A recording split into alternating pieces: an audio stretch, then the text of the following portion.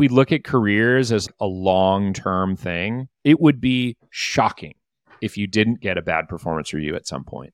Because eventually you're going to get into a situation that you're not good at. And instead, I used it as a motivating factor. I used it to get better at my job, to ask for more specific feedback. I've turned that around many times over since then and do a better job now. Hey, welcome to the Delivering Value podcast. I'm your host, Andrew Kaplan, and this is a show where we normalize the hardest parts about the head of growth job. My guest today really doesn't need this intro, but I'm going to do it anyways. My guest today is Adam Fishman. Adam is an entrepreneur in residence at Reforge, where he teaches multiple growth, strategy, and leadership programs. He's also been an executive at a bunch of high growth startups that you know of: Lyft, Patreon, Imperfect Foods, Resort Pass, just to name a few. And he also writes a newsletter at fishmanafnewsletter.com. Now, I was excited to have Adam come on the show, one, because I'm a fan. Right? I have been reading his newsletter and his content. I have been a student at Reforge, although not in Adam's programs in the past. And from the outside looking in, Adam seems to know all the answers. And so I was excited to chat with him to learn more about some of the challenges that he's had in his career and the adversity that he's overcome along the way. And what I was surprised to hear the first few minutes of us chatting is that this stuff hasn't come easy to him. In that most days, even now, he says he feels like he's winging it. And he was pretty vulnerable during our conversation. He shared the worst performance review that he's ever had in his career. We talked about specific times where he's felt insecure and anxious as a growth leader. We explored how he manages stress and overwhelm being at these massive high growth organizations. And he also shared a bunch of advice that he wished he could have given to his former self. So that's enough from me. Let's jump into the conversation with Adam. There's a ton of good stuff in there.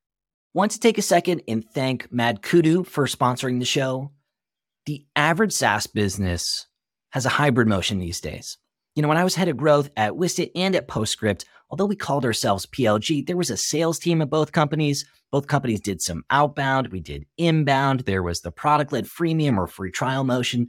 And wrangling all that stuff to understand lead scoring and quality and PQL routing is a bear. And when I worked at Postscript, we had a Stanford PhD, had a PhD in data science, one of the smartest people I've ever met, spend weeks and weeks and weeks putting together this insane predictive model using our behavioral data to understand who was likely to convert and to upgrade. And it took weeks of doing this. We weren't really able to adjust it after the fact, and it ended up being something that was hard to maintain. And what's great is that now there's these whole suite of tools out there that can help you do this way faster. So Mad Kudu is typically the one that I send my clients to, that if I had in my previous world as head of growth would have made my life way easier. And what's nice is that they balance the hybrid motion really well. So if you're trying to wrangle PQLs, PQAs, and figure out lead scoring across your hybrid model, check out Mad Kudu. It's where I send my clients. This episode is brought to you by Novatic. If you follow me online, you know how much I believe in the interactive demo space. And that's because if you work at a product-led company that has a free trial or a freemium motion, what you see is usually a high percentage of those new users sign up, poke around for a few minutes, but never really use your product in a meaningful way. It's really frustrating. And when you survey these folks, usually they'll say, well, I just wanted to see your product in action. I'm not really ready to upload my stuff yet. And I saw this happen firsthand when I was at Postscript and at Wistia. And to solve this problem, we created an interactive version of our tool, an interactive demo. We put it on the website and we saw how effective it was to activate more signups and convert more free users into paying customers. If you're looking for help doing this yourself, check out Novatic. They have a no-code editor to help product-led SaaS companies create and build interactive demos that increase conversions and activations. I recommend them all the time to my advising clients, especially right now as resources are tight and every new account matters. If you're interested in learning more, check out novatic.com/value. I'm going to maybe speak on behalf of the average listener. From the outside looking in, someone with your experience makes it look pretty easy, right? You share a ton of insights from your experience. You share frameworks. It's all on social media. You've got a newsletter. You're teaching the Reforge Growth Series. You're on the speaker circuit. I'm curious to know, has this career path come naturally to you? No. And I think I'm pretty good at faking it. It doesn't feel easy for me. This idea of sharing out on social media and newsletters, the Reforge stuff, speaking, it's only been the last couple of years, actually. I started with Reforge in July of 2020. This is all really new to me. It's all brand new. And I don't really think there's a playbook for it. I'm just trying it out. It's experiments. I don't know if it's working or not. Time will tell, right? When I look back on it. So, yeah. I think it's easy for people who are maybe watching from a distance to look at someone like you, to look at someone like Elena and think they've got information that I don't have. They're just smarter than the rest of us. And what I'm hearing you say is maybe you are, maybe you're not, but it doesn't feel that way to you. Nothing has come easy. No, I don't think I'm smarter than the vast majority of people. I'm trying stuff and I don't have a fear of if I put something out in the world, it might flop. Okay, it flops. I heard somebody say the other day to a kid who was playing basketball, like, if you miss a shot, what do? Do you dwell on that? No, you get back on defense. It's just reps. Just keep trying. Keep trying. And I'm curious to know what led you into the growth space? Because I know you started your career as a marketer. Really, you spent the second half of your career doing a bunch of different things, but really transitioning from a traditional marketer to a cross-functional growth lead, even some more traditional head of product type work. Was there a pivotal moment or person that kind of impacted your career journey? Yeah, I don't know that there was a person, but definitely a moment. Forever, I've been hardwired to be, even when I was a marketer, to be more of a quantitative, science-based marketer. The branding stuff has never come really natural to me, but being quant focused has. That started really early in my career. Like my second job, I was building P&L models and spreadsheets and doing the sort of what the modern equivalent of like growth modeling would be, but we didn't call it that in 2006. So I had a lot of those kinds of roles of just increasing responsibility in marketing and just focused on like the quantitative side of marketing. And I think I was really fortunate early in my career. I jumped on the experimentation bandwagon when like the earliest tools were coming out to be able to do that. And I was just hooked on it.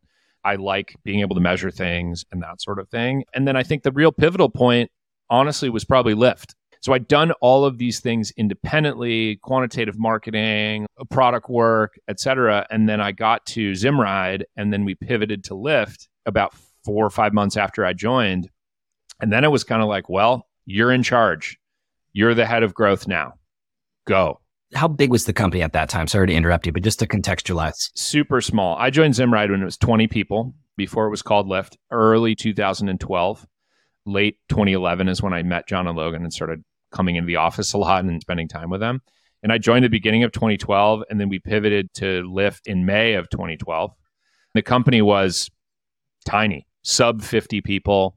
It was early, and like growth wasn't a well-defined thing. Grow the business, figure it out. Marketplaces were new, like Lyft was one of the earlier marketplaces. And so like thinking about things in terms of supply and demand, which seems so dumb and obvious now, but we'd never described drivers as a supply of the system and demand. And I actually said that for the first time at the company. I was like, we've got an economic challenge here. And people were like, oh, that's really interesting. That doesn't sound very interesting now, but at the time, no one had ever talked about it in that way. And so that was the pivotal point, I think, for a couple of reasons. One, there wasn't anyone looking over my shoulder telling me what I needed to do. So I had to figure it out. It was sink or swim. Two, growth was new. So it was what I wanted to make of it. And three, the company was just on such a tear that we got to lean into something that had insane product market fit and just accelerated even further. I messed up quite a few times, but it didn't matter. Because the business was still going forward. And when we were successful, it mattered 100x more. And so I like really learned a lot about getting a lot of shots on goal and a lot of reps because it was just do all the time. So that was the thing that got me hooked on working on growth and product. I didn't have as fully formed an opinion as I do now, but it was the thing that like introduced me to it. So that was the pivotal moment. And that was a decade plus ago now, which makes me feel really old. And when you were there, did you know it would become one of those companies? And for context, I worked early at HubSpot. I was there like in 2011 when it was 175 people or something like that. And we used to think, hey, maybe this would be one of those companies. Did you all talk like that?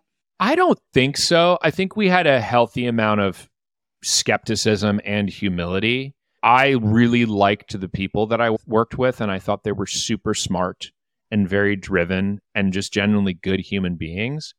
And I felt like if we just work on this long enough, we're going to figure something out. It wasn't going to be Zimride. Like Zimride was just not a good business, even with the right people. But we had the right people, and so we could pivot and launch something that was somewhat related, but a different business model, a different transaction model, and different habit forming. But I think once we were going, it started to feel like this thing's got a lot of momentum. It was my first true, really early stage startup. And so I didn't know what to think. I'm not a VC. I don't know how to evaluate these things. I mean, maybe I have a better sense now. But yeah, we also didn't have a lot of time to just stop and smell the roses and put our feet up and be like, hey, look at how great we are. Like everyone was just like running at 110 miles an hour the whole time. So I don't think we knew. Well, the other thing I would say about this is until I left Lyft in mid to late 2014, I didn't have an appreciation for just how much I had learned in the time there, because it felt like I was running on this never-ending treadmill. And then when I stopped and I started to peek inside of other companies, I was like, wow, I've solved all these problems already once. I learned a ton through osmosis, even just being there. So that was an interesting thing. I don't think I appreciated it enough in the moment. What's one of the learnings that you've taken with you? And maybe just to contextualize it, less of a growth playbook and maybe more about the job of being head of growth. The higher you go, the more of a leadership role you're in, the more it's about people and motivating people to get things done. And I think recognizing when people are in over their head on something and like how much to stretch them. And I've made a lot of mistakes in doing that, giving people way more responsibility than they could handle. And then they flop and I didn't intervene, or not giving them enough. As a leader, we teach this in the growth leadership program that I created with Elena. So much of that program is about the softer skills and how to like orchestrate the pieces and move the chess pieces around on the board, and less of the tactical. I don't know how to run a Facebook campaign anymore, but I know how to find the best person who does. And I know what we should generally be doing. I don't know how to execute that anymore. You're not an executor as much when you're ahead of something. And that's like, one, it can be a gut punch for people and they don't know how to evaluate their self-worth anymore. And two, it's really hard.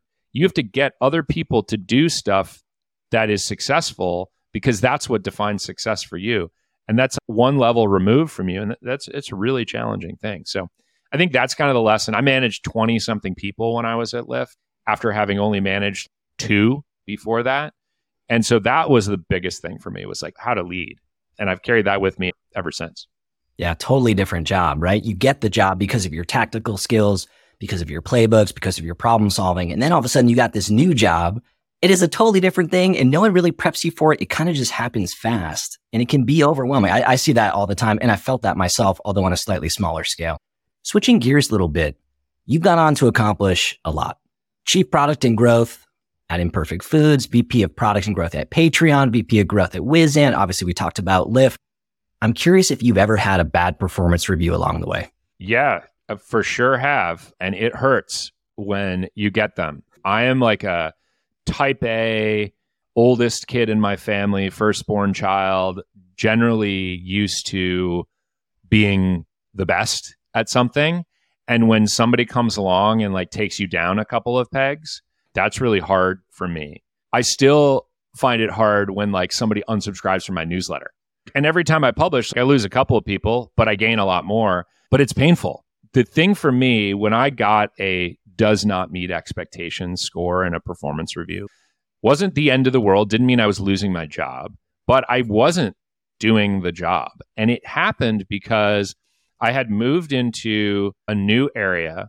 I was doing a bunch of work that I had very little familiarity or comfort with. And it was like 70% outside my comfort zone. Typically, I tell people operate 25 to 30% outside your comfort zone. That's how you learn. But 70% is anxiety inducing. Right. So you're just feeling bad most days, probably at that ratio. And I knew that I wasn't doing a good job. But it was one of those things also where at an earlier stage company, you don't get a lot of help and support. And so I was busting my ass, but we weren't getting the results. I was managing and also acting as an ICPM while managing a bunch of other product teams as an executive.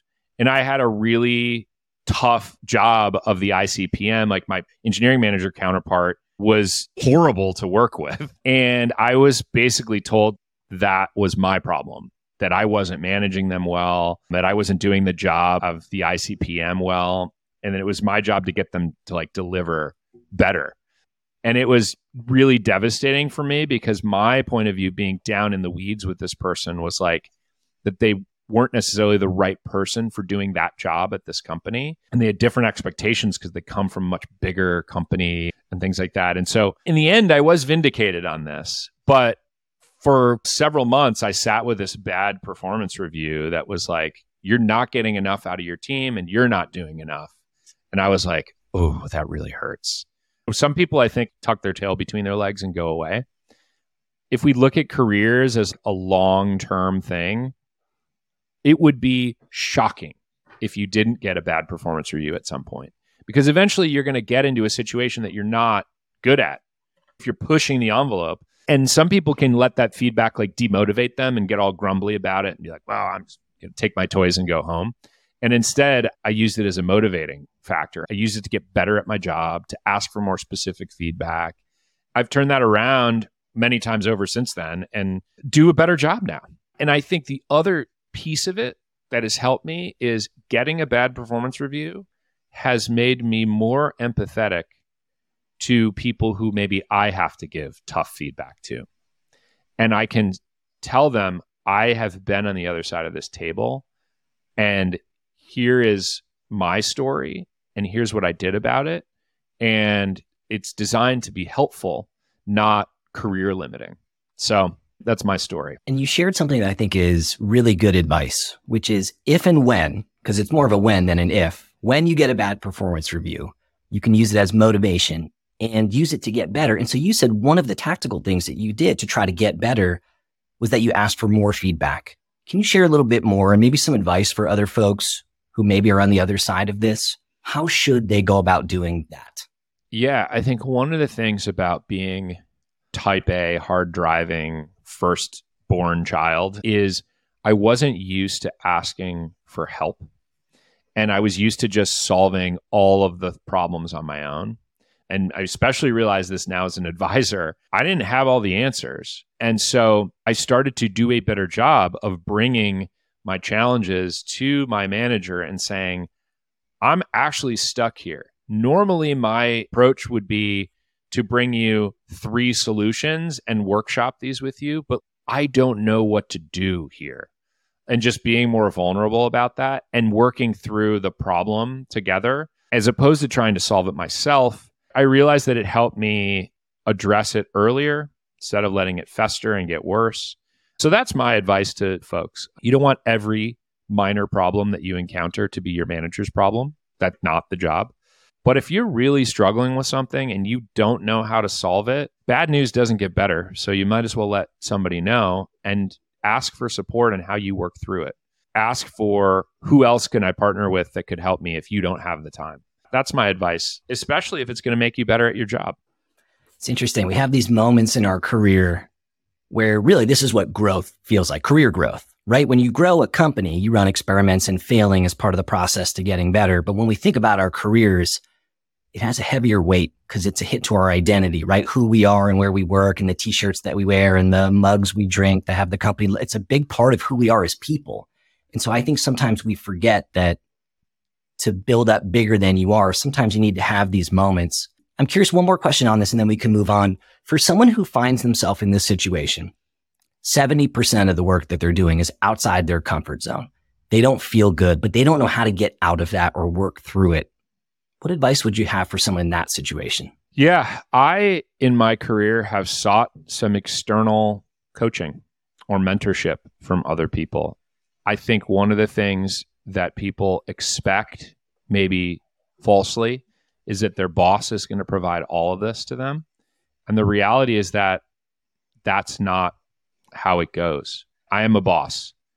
I don't have time to do a ton of hands-on coaching with individuals on my team all the time, especially if they're like 70% out.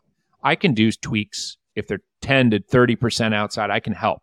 But if it's that far afield, asking for external help, this is where bringing on advisors can work. This is where trying to find kind of like a personal advisory board of people that you check in with one time a month. This is where communities are great. You can ask candid questions, get good advice. I give a lot of advice in some other product communities and growth communities. Hopefully it's helpful. It seems like it is to folks. The squeaky wheel gets the oil. And so my advice there is to seek out or ask for additional third-party mentorship and coaching.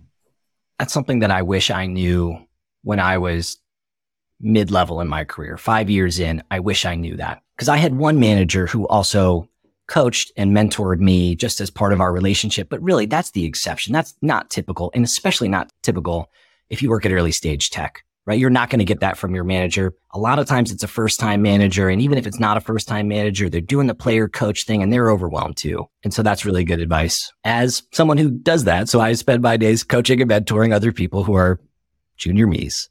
I talk to a lot of folks who feel like they're in over their heads. Maybe they're in an environment like what you described, but they're not able to use it as motivation. And they start to question everything, question themselves, their self-worth. They second guess their decisions. Have you ever gone through a period of time in your career when you had a situation that made you feel a little insecure in your abilities? All the time, still now, to this day. I'm working in new areas where I'm thinking, I haven't necessarily done this exact thing before. I try to reach for frameworks and look for some of the things that I've done in the past that look like this. First serious growth job at Lyft, for sure, was way over my head in the beginning. I was doing everything that you do at a startup. I was leading the growth team, managing a really large team. I had 20 people I was responsible for. I was expanding to 75 cities. Very little time for internal mentorship in the company. The founders were busy. Everyone was busy. Growth wasn't well understood yet. And we had this giant behemoth we were competing against in Uber, who was ruthless with the tactics that they would deploy and just had no qualms about doing the most abhorrent stuff. I think they've gotten better about this lately. Can you give one example just because I don't know? I'm East Coast tech. Share maybe one example. It doesn't have to be the worst thing. Oh, it's all well written about in Mike Isaac's book, Super Pumped, but I lived through it. So an example would be they had an entire company offsite global gathering specifically designed to figure out how to take down Lyft. They flew in people. They had a whole multi-day thing. They would get into cars that were Lyft cars and they would recruit drivers in the ride and offer them just insane incentives because they knew that we were finding these diamond in the rough drivers that had a personality, and their whole goal was to commoditize it. And we were trying to create a better experience. So they would do things like that. They would learn that we were launching in a market, and the night before we were going to launch, they would announce that they were launching, even if they had no cars, just to take the air out of our sales. Some of the stuff was just in the spirit of competition, above board. Plenty of things didn't feel very above board. They built API like Scraper that would literally open up the Lyft app, move the position around the map and capture the cars that were showing up, and then try and send that information back to Uber so that they could build a map of where all of our drivers were and when, which is just cool engineering exercise. I mean, we found out about that and then we started feeding them fake data, which was really fun. It's crazy how I think scared they were of the uniqueness of what we had built. And there's so much more that's been written about that I won't go into, but those are the kinds of things. When I was early at HubSpot, shit like this used to happen with Marketo and with Eloqua and with Pardot. Not to this extent, or at least if there was to this extent, I was too junior to know, but all kinds of shiesty stuff. I'm sure there's a few folks listening who have been through stuff like that. And, I'm friends with a lot of the Uber folks now still, but it doesn't make it any less painful that it happened when it did. I'm actually going to a wedding this weekend with a few folks that are first 50 at Uber, so I'll give them some shit for you. Please do. Bring them copies of the book. All right, so you're in this environment. There's a lot of shiesty stuff going on. Even with that, your team is growing, the company's growing, everything's going fast. So tell me a little bit more about your self-dialogue when all this is happening. Are you starting to feel overwhelmed? Are you starting to worry that the company's going to outgrow your skill set? Give us a little bit more into what's going through your mind. I was at Lyft from 20 people to pretty close to 500. The business went through a lot of transformations in that time. One, pivoting to an entirely different business from Zimride to Lyft. Two, going sort of city by city. Three, me not reporting to the founders anymore, and sort of moving past this idea of that you can't know everybody at the company anymore. One of the challenges that emerged for me that gave me a lot of anxiety was I'm not an overtly political person. There's a game that you have to play as companies get bigger. It sucks for somebody who's not into playing that game, but it happens everywhere because of just human nature. My self-dialogue became much more about like, geez, how do I find a way to work with this person who clearly has a set of motivations that is different from mine, or a compass that might be different than mine? It gave me a lot of stress. I had a coach at the time, an executive coach, who I still talk to from time to time. I wrote a blog post about, or newsletter article about coaching, and she was featured in it. That was a topic of conversation a lot. We brought into Lyft a lot of people who were very aggressively oriented folks, and I'm not that way. And so I had to lean into that characteristic, which meant that every day I came home from work, I was exhausted because I was trying to amp up this part of my persona just to try to survive and thrive there. That wasn't normal for me. And how did you do that? I'm actually really curious about this because this is something that I did working with a professional coach. So I'm curious to know how you put on this version of yourself. Well, one was just understanding what I had personally and professionally and what I brought differently. So I did this color finding exercise that was like, Adam, you're generally, a blue and a whatever, which is actually more close to engineering. And then it was like the people that you work with and your boss are a red, which is what you get out of sales. And so then it was like, at home, you are this. At work, you are this. Look at how much higher your red is when you're at work. And I was like, oh, that's why I'm exhausted every day when I get home. It's not just the startup grind. It's that I'm having to be a different person at work. And so I worked through a lot of like, how do you work with a person whose default is red? How do you amp up your candor and directness? How do you amp up your ability to, in many cases, kind of create conflict, push for what you want? It's just a lot of reps of that sort of stuff. And I don't know that I was perfectly successful. I think it has made me be a more aggressive person in other companies. And then sometimes now the feedback that I get is like, oh, wow, you're a little too intense. And I'm like, well, shit, it's just what I learned over here. I'm just doing what I thought what you were supposed to do. But I think one of the things that I learned through all of this is there is a way to be who I am and to be successful, because I have demonstrated that at many, many, many companies. Being myself, I don't have to be a different person at work. One of the things I say in my user manual about myself is that I'm a jovial person. I like to have fun, but don't mistake that for not wanting to win. I also am very competitive, and it is possible to be both of those things at once. It's possible to be a nice human being and want to achieve goals and have high standards and expectations and be direct and things like that. And so just working on that a lot is what got me there. And getting baffled in conversations where I got circles run around me, and I would take that back to my coach and be like, here's the scenario. What did I do wrong here? And we workshop that. And so there's a lot of practical workshopping of the times that I messed up, and then occasionally the times that I got it right.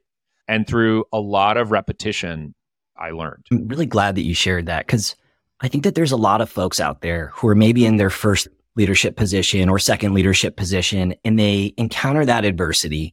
And then they just think, well, I must suck at this because this isn't going well and all these other people are doing it successfully. It must be me. And what I heard you say is that it doesn't happen by accident. It might happen for some folks. It might just be the right cultural personality fit. But for a lot of us, we need to be really intentional about who we show up as and how we interact with other folks, especially at the leadership level. And so what I heard you say is you started to get really intentional about showing up in the way that company needed you to be. And so how have you found the balance? Because I think this is the elusive thing that we're all looking for, which is how can I be myself and still be successful? It's a good question. I think the first thing that I do is I'm pretty clear up front in the interview process of like, I know who I am. Here is the boss that you are getting. If I'm working with a CEO, I'll say, this is the person that you're hiring if you're hiring me. These are the things that I'm really great at. This is my personality style. Here's my user manual if you want to learn. But if you want me to be this other person, that's not who I am. So you should hire somebody else. I realize that is a privileged position to be in. I realize that sometimes I'm selling myself out of an opportunity. But to me, it is worth it to get into the right opportunity.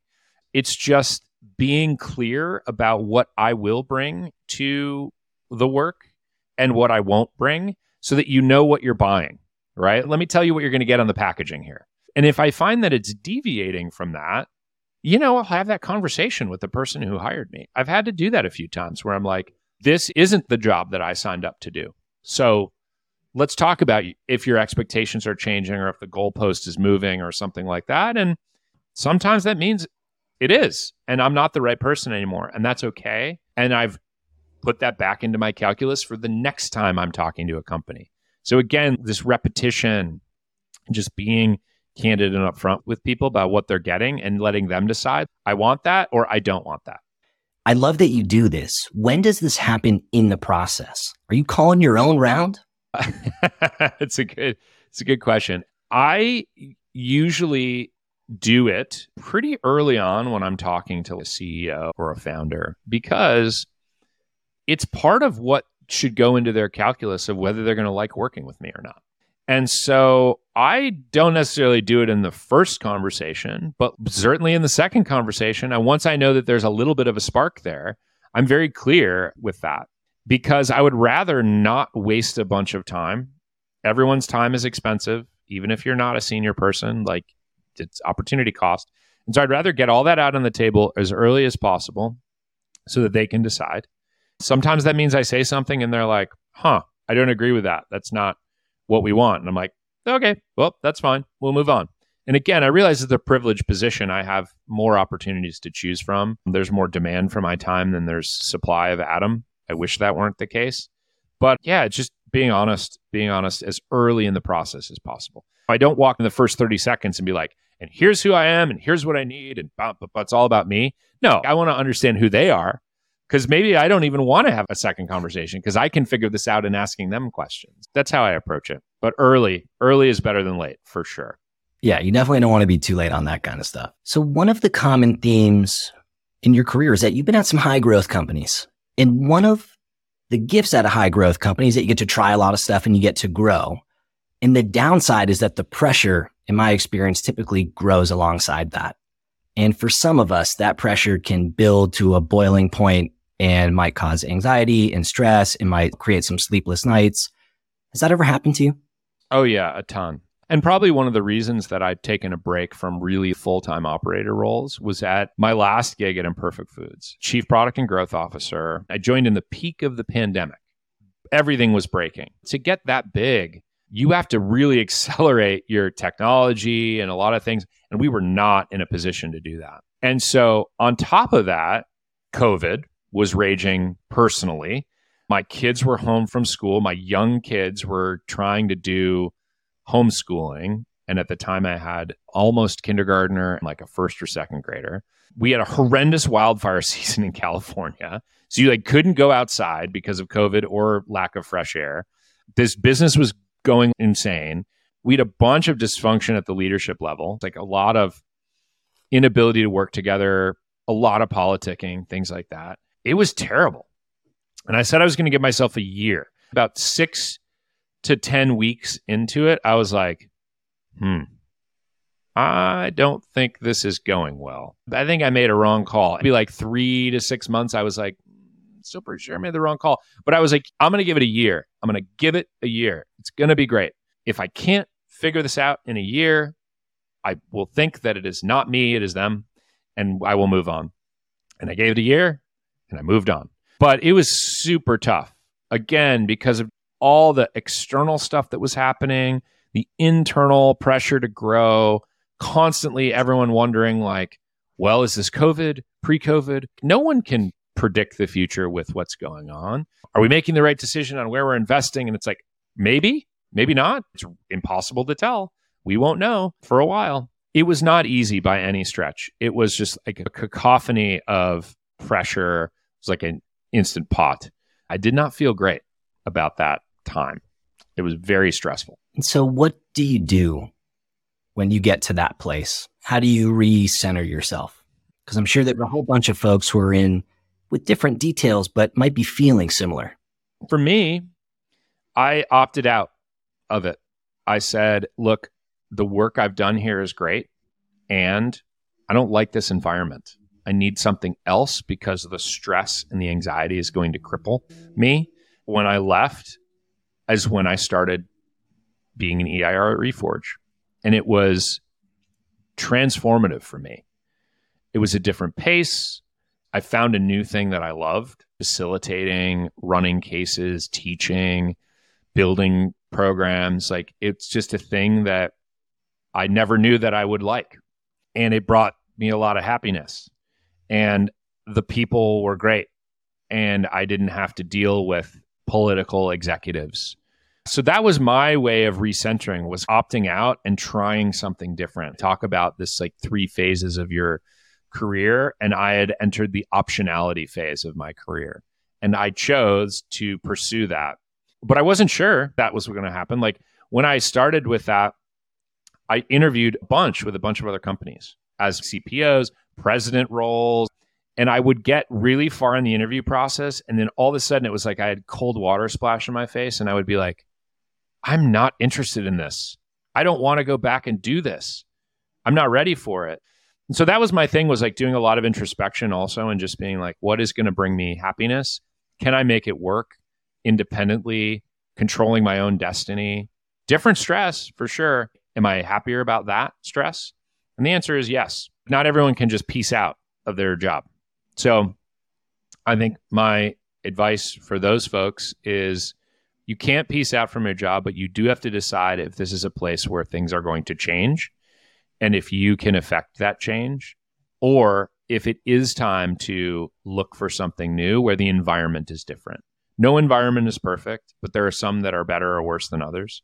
And so that's why I was like, well, in the first 3 months, this is rough. And then I was like, you know what though? I'm going to try some different approaches. I'm going to try building different relationships. And then I was like, okay, I gave it a good try for a long time, and it is not going to change. And it's actually getting worse. And it is now time for me to go. You have to look in the mirror and say, like, is this going to change? Can I make it change? And what would be necessary of me to help us get there? Will people actually be receptive to feedback and want to make adjustments in how things are going, or no? And you have to kind of figure that out on your own. I'm curious if you could go back in time, if you would prioritize different skills to help your growth career go smoother than it has. And if so, what those skills might be. I think if I knew some of the stuff that I know now around growth modeling and how to like break down growth problems into very specific and measurable and movable levers. And this is the advice that I give everyone now. Know that. Figure out that. Figure out how to map your growth model, even if it's rudimentary, so that you can align people on where we should be spending our time and what we expect to achieve if we do that, and then go do that work. And the reason that I find that is really important is because oftentimes when I work with companies, they have not done that work yet, and they just have a whole bunch of spaghetti that they want to fling at the wall. Ideas are a dime a dozen. And so when I come in and we actually go through the exercise of building out that model and grounding ourselves in reality, a lot of those ideas fall off the list because they just don't make sense anymore. And so I think one of the things in growth is that it can feel very frantic and very fast paced and very like, what's the latest, whatever. But ground yourself in the model of how the company should grow and use that as your guardrails to say no to a bunch of tangential things. And I didn't know how to do that early in my career. And so if I could go back and do that, then I think it would have changed a lot. I would have wasted a lot less time. I would have been clearer about the right fit for my skills. So a lot of things would have been different. I probably would have chosen a few different companies as a result. I don't have any regrets. I think it's all been a learning experience. But that's part of the reason I teach, is so other people can shortcut those mistakes that I made, because they're painful. So it's better to not make them, see other people who have made them, and do something different. Make some different mistakes. Yeah, make some different mistakes and then teach people about those. And if folks want to learn from your mistakes, what's the best way for them to do that? Right now, it's probably my newsletter, which is Fishman, afnewsletter.com. That's my last name, my initials, newsletter.com. I just crossed 7,000 subscribers to that newsletter recently. I just rebranded it. I'm starting to increase the frequency of my writing, try to have a piece come out every week. And I'm telling a lot more stories about other people, failure stories, just to normalize it and help people learn. And so that's a good spot. It's free for now. It will probably always have a component that is free. I don't know what that's going to look like eventually, but for now, very free. And so I would encourage people to take a look. We'll put a link in the show notes. And if they were to connect with you on social, what's the channel you're most active on? Most active on LinkedIn probably these days. Have yet to be a TikToker. I'm worried about getting sucked into the vortex of TikTok. Plus also, who knows what's going to happen in the future of that business? Might get banned everywhere. Yeah. Who knows? I don't think LinkedIn's getting banned anytime soon. But LinkedIn's a great place to follow. You can follow me. I would say I accept most connections. I try to avoid people who are trying to sell me something. I'll accept it and then block them later. So that's my deal. They go for the cold pitch. Thank you for coming on, sharing your stories, being a little bit vulnerable for us. Appreciate the time. Thank you for having me. This has been really fun. I like talking about this stuff. Thank you for listening to the pod. I hope that you enjoyed the episode. If you did, I have an ask. The biggest gift that you could give me as a small business owner and as a content creator would be a review. You know the game. You can go on to Apple Podcasts. You can go on Spotify. Leave a review. That would help me service this content to other folks who are like you. Obviously, you should subscribe to the content if you really dug it. And if there's feedback that you have for me, folks you think I should chat with, stuff that you wish I would gloss over faster, whatever it is, I'm all ears. I work in growth. You're not going to hurt my feelings. I try to collect feedback and iterate quickly. You can reach out to me on LinkedIn at Andrew Kaplan or on Twitter at @akaplan. Otherwise, hope you enjoyed the episode, and I'll see you next show.